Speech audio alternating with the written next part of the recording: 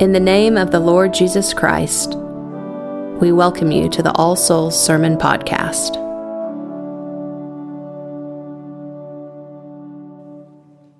Scripture is like a river, St. Gregory the Great said, broad and deep, shallow enough here for a lamb to wade, deep enough there for an elephant to swim. So it is with our gospel lesson today. St. Luke's famous account of the miraculous draught of the fishes has multiple levels of meaning. There are both shallows and depths to it. Let's wade in. On the surface, it's a story about a miracle performed by Jesus, which both reveals his identity and results in the calling of the first disciples. It begins with an acknowledgement of the growing following that Jesus is garnering at the beginning of his public ministry in Galilee. It happened that on one day he was teaching near the shore of the Lake of Gennesaret, that is the Sea of Galilee, and the crowds were such that he decided to get into a boat and speak from a little way out from the shore. This not only kept the crowds from pressing against him, but let the water serve as a natural amplifier for his voice. Thronging crowds demonstrate how compelling Jesus is. They are drawn to him, attracted by Jesus himself and by the power of his teaching. He teaches with authority. He sits down in the boat to teach, like a king sits on a throne to render judgment. And did you notice how St. Luke describes Jesus' teaching? He says that people came to Jesus to hear the word of God. When Jesus speaks, they hear the word of God. The people come to hear him, and he himself is the word of God, the word made flesh and dwelling among us. His word is living and active. His teaching commands a hearing. We also see the authority of Jesus on further display when he says to Simon Peter, "Launch out into the deep and let your nets down for a draught." Jesus doesn't ask Peter if he would please consider just maybe taking the boat out one more time if it isn't too much to ask and he's not too tired of doing anything else at the moment. Rather, he issues a command. Launch out, he says, let down. Jesus, that is, speaks as a man set under authority. He says to one, go, and he goes. To another, come, and he comes. To yet another, do, and he does. What happens in this case, of course, is that Peter, despite his misgivings, does what Jesus asks. Now, not only is Peter obviously worn out from having fished all night and caught nothing, but he also knows that what Jesus is asking is just not something fishermen do on this lake. They don't normally fish in the deep in the middle of the day. Normally, fishing on this lake is done in the shallows at nighttime.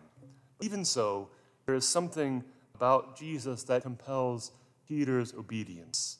Master, we have toiled all the night and have taken nothing, he says. Nevertheless, at thy word, I will let down the net. And when they did so, they ensnared an immense multitude of fishes, and their nets were being torn. And they signaled to their fellows in the other boat that they should come to help them, and they came, and they filled both boats so much so that they were sinking. And seeing this, Simon Peter fell at the knees of Jesus, saying, "Go from me, Lord, for I am a sinful man."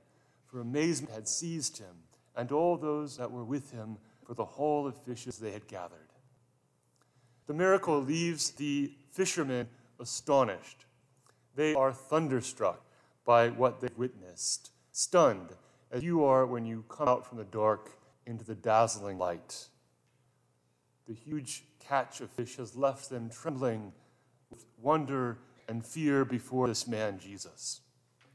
And Peter recognizes that he is in the presence of the Holy One, and he responds accordingly. "Depart from me, O Lord, for I am a sinful man," he says. That is, Peter responds in the same way as the prophet Isaiah responds when he encounters the living God. Do you remember the famous chapter from Isaiah chapter 6? In the year that Uzziah died, I saw the Lord sitting upon a throne high and lifted up, and his train filled the temple. Above it stood the seraphims. Each one had 6 wings. With 2 he covered his face, with 2 he covered his feet, and with 2 he flew. And one cried to the other, saying, Holy, holy, holy is the Lord God of hosts. The whole earth is full of his glory. And the posts of the door moved at the voice of him that cried, and the house filled with smoke. Then said I, Woe is me, for I am undone, because I am a man of unclean lips, and I dwell in the midst of a people of unclean lips, for mine eyes have seen the King, the Lord of hosts. So too with Peter, when he says, Depart from me, O Lord, for I am a sinful man. Both Peter and Isaiah see the King, the Lord of hosts, and they know that they cannot bear such reality, such holiness, such glory. They know themselves to be mortal creatures, standing in the presence of the living God, the source and ground and goal of all things, the consuming fire, the love that moves the sun and other stars. And they are undone before the Lord, before the one unto whom all hearts are open, all desires known, and from whom no secrets are hid. And they both discover that the Lord is able to cleanse and purify their hearts, and even to make use of them for his purposes. Isaiah continues, Then flew one of the seraphims to me, having a live coal in his hand, which he had taken the tongs off of the altar. And he laid upon my mouth and said, Lo, this has touched thy lips, and thine iniquity is taken away, and thy sin purged. Also I heard the voice of the Lord saying, Whom shall I send, and who will go for us? Then said I, Here am I, send me. So again it is with Peter. Jesus said to him, Fear not, from henceforth thou shalt catch men. When they brought their ships to land, they forsook all and followed him. Let's wade out a little deeper. Further out from shore, as it were, we find that this miracle is also a parable about the mission of the church. The calling of the disciples reveals the mission of the church. From henceforth thou shalt catch men, Jesus says. And in this, he tells us what our mission is. Notice that the Lord tells Peter, Thou shalt catch men, not, I will make you fishers of men, as in Matthew and in Mark's Gospels, but thou shalt catch men. St. Luke chooses his words deliberately. And the word he chooses here is significant because it means both to capture and to take alive, and it also can mean to revive, even to restore to life. And this is why the church's mission to catch people is good news for the people being caught. It's otherwise for fish, of course. For a fish, a net means death. It means you're going to end up on someone's dinner plate. For us, to be caught in this net means being brought from death to life, being brought to the abundant life which is revealed to us in Jesus, as the collect says. Well, what more can we say about the water from which we are drawn by the net of the church? A concrete way to think about this water, which is to say, about the human condition, comes from the late writer David Foster Wallace. Wallace once spoke about our default setting, as he put it, which is, as he said, to be deeply and literally self-centered, and to see and interpret everything through this lens of the self. This default setting is hardwired, he says, meaning that it is generally unconscious. We don't need to choose to be self-centered, we just are. And the problem with this is that it means that we, in the end, do not consciously choose what to worship. And what we unconsciously choose to worship is very often, most times, death-dealing. As Wallace says, there is no such thing as not worshiping. Everybody worships. The only choice we get is what to worship. And again, the trouble is that we tend unconsciously to worship by default things that end up eating us alive. as Wallace puts it, if you worship money and things, if they are where you tap real meaning in life, then you will never have enough, never feel you have enough. Worship your body and beauty and sexual allure, and you will always feel ugly. Worship power.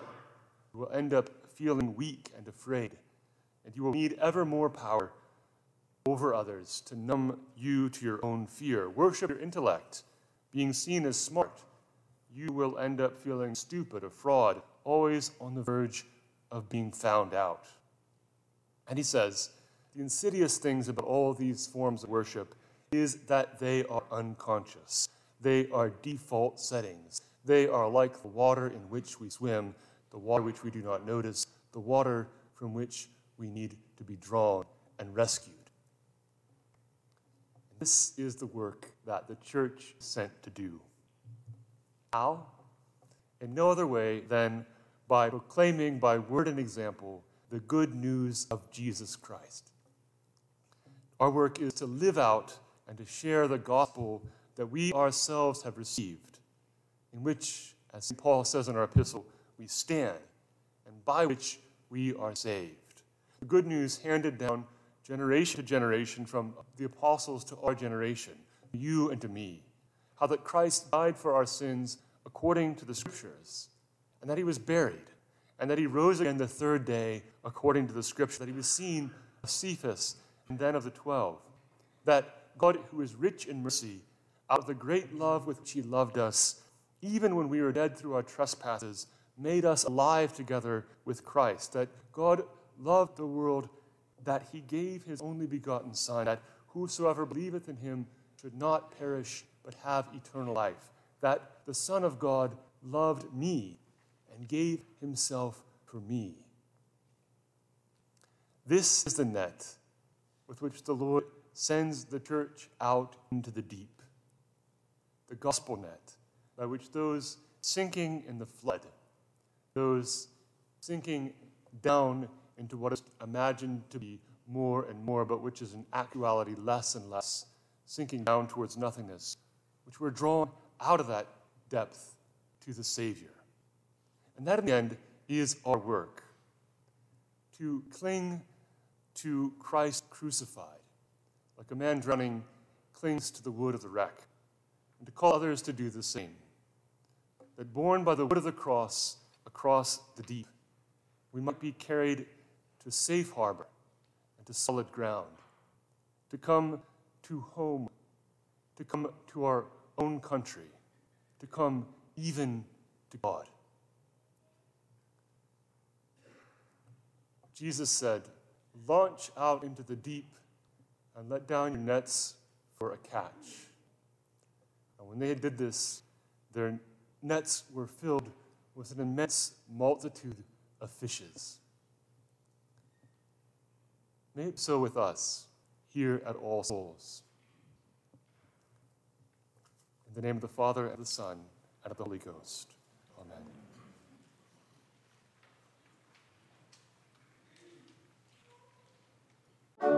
Thank you for listening to the sermon podcast of All Souls Episcopal Church.